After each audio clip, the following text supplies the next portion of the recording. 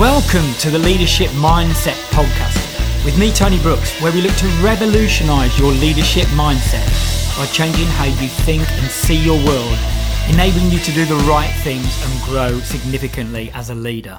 Hi, and welcome to A Leadership Insight. This is one of the podcasts in the series called Leadership Insights, which focus on a particular aspect of leadership, or specifically leadership mindset. Now, today we're going to be looking at authentic leadership. Now, authentic leadership is a growing area of study in academic research on leadership, and many of you will have heard the term used, I'm sure, frequently, and I think it's growing in prominence, so you'll come across it. Now, at the heart of authentic leadership is the idea that leaders need to build trust with the people that follow them, and that they behave ethically, that they're honest, they're open, and obviously authentic in that they're consistent with their behaviour in terms of their values. And I think that has a lot of merit as a concept, and I think a lot of us would applaud that. I think where authentic leadership can get into dangerous territories is when we talk about showing vulnerability, acknowledging mistakes and whatever in a very open fashion. Because I think this needs to be given greater consideration. I think it needs to be done from a more considered place. Because do you necessarily want your leaders showing their vulnerability or being open at a time of crisis when they may be struggling themselves, but the people who are following them are looking to them for a sense of direction, a sense of where to go? So I think it's all well and good to be vulnerable on occasions, to acknowledge mistakes, certainly to apologise for things that you've gone wrong as a leader, and to be open.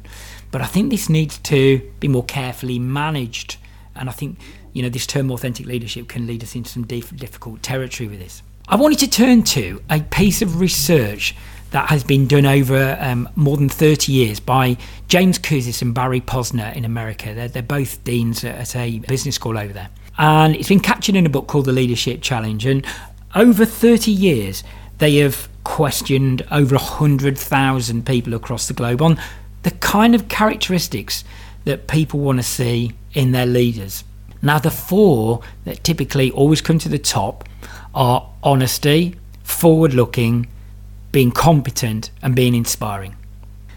Now, honesty would definitely tie in with everything we've been talking about in relation to authentic leadership.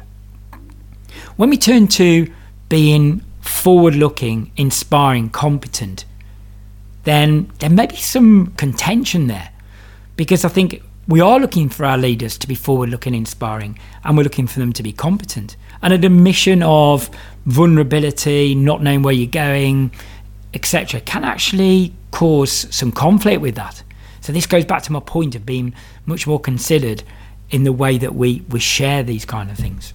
And the thing is as well, we have to be, when we talk about the authentic self, we have to consider which self we're talking about. Now, one of the concepts I talk about a lot is the battle between the potential self, that person we're born with of great potential, and the destructive self, the destructive part of our mindset, our psyche that builds over time from our experiences with our parents, peers, teachers, the media. Now, from day to day, we sometimes feel that we have a strong grip from the potential self, where our thinking is strong, our thinking is positive, we're moving forward in a very positive way. But at other periods of times, other days, our destructive self may have taken greater hold. We may be battling with more negative views of ourselves, lower self-esteem, negative thinking. Now, being authentic might mean that we share whichever place we're in. I would suggest that we need to be more considered with that. It may be that with our heightened level of awareness, we're aware that our destructive self has a stronger hold on us on a particular day or a particular period of time. We may not want to share that with our people at that moment in time. Now, this touches on an area which I really like in terms of leadership, and it's something I use a lot in my coaching work and training work, and it is the area that was made famous by Daniel Goleman, and it's called emotional intelligence, and I'm sure most of you have heard the phrase. So fundamentally, emotional intelligence is about our level of self-awareness, our ability to self-manage, our ability to empathise, and our ability to develop strong relationships. And I particularly wanted to focus on self-awareness and self-management here, going back to those themes of potential self-destructive self. Because we may be aware that certain things will trigger us emotionally, may make us upset, angry, whatever it might be. It might be the behaviour of one of our employees has put us in a really bad frame of mind. We feel quite angry about it.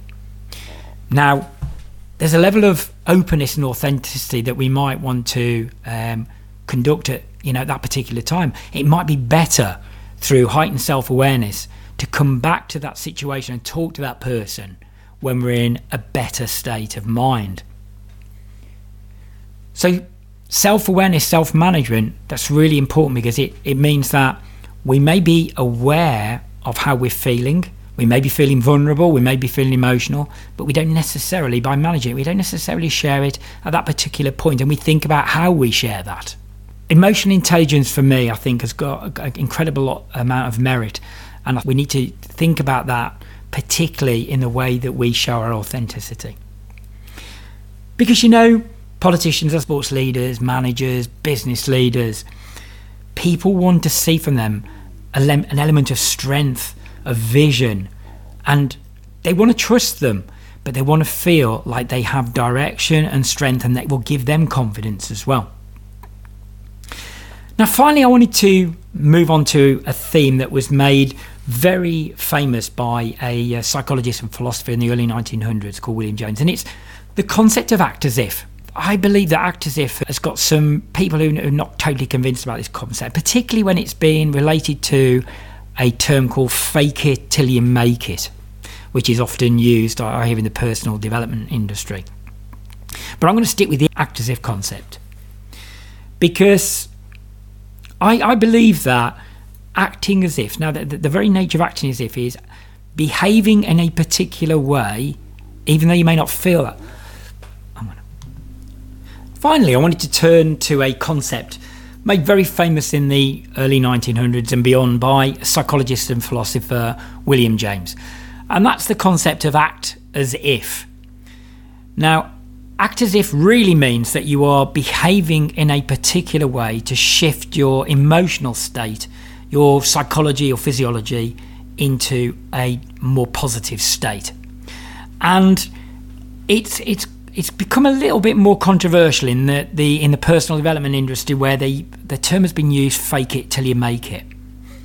And I think this implies a level of inauthenticity, which I'm not comfortable myself, and I don't really like the expression fake it till you make it. But I think the act as if concept has a great deal of merit, because this implies to me somebody who is acting a particular way to connect with their true potential self. And particularly in the area of public speaking, for example, I use this, where even though you may be feeling a little anxious, a little nervous, it's better to act in a way of that you're confident, or act as if you're confident, than actually act in other ways. So by the very nature of how you hold yourself, you smile, etc., etc., you're acting as if you're confident, and it starts to fuel your emotional state, your psychology, and shift you into a more positive state. So I personally think act as if has a great deal of merit, and I've heard people who are very positive about the whole notion of authenticity,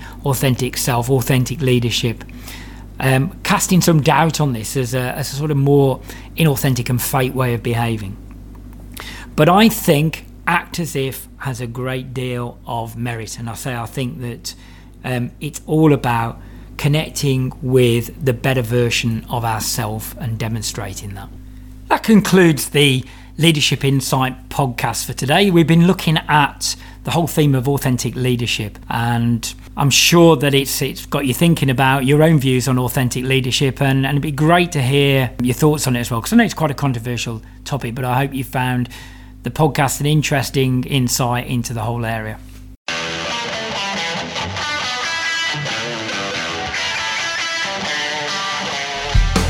If you want to explore your leadership mindset in more detail, why not complete our free leadership diagnostic at thetonybrooks.com and subscribe to this podcast to join us for future podcasts.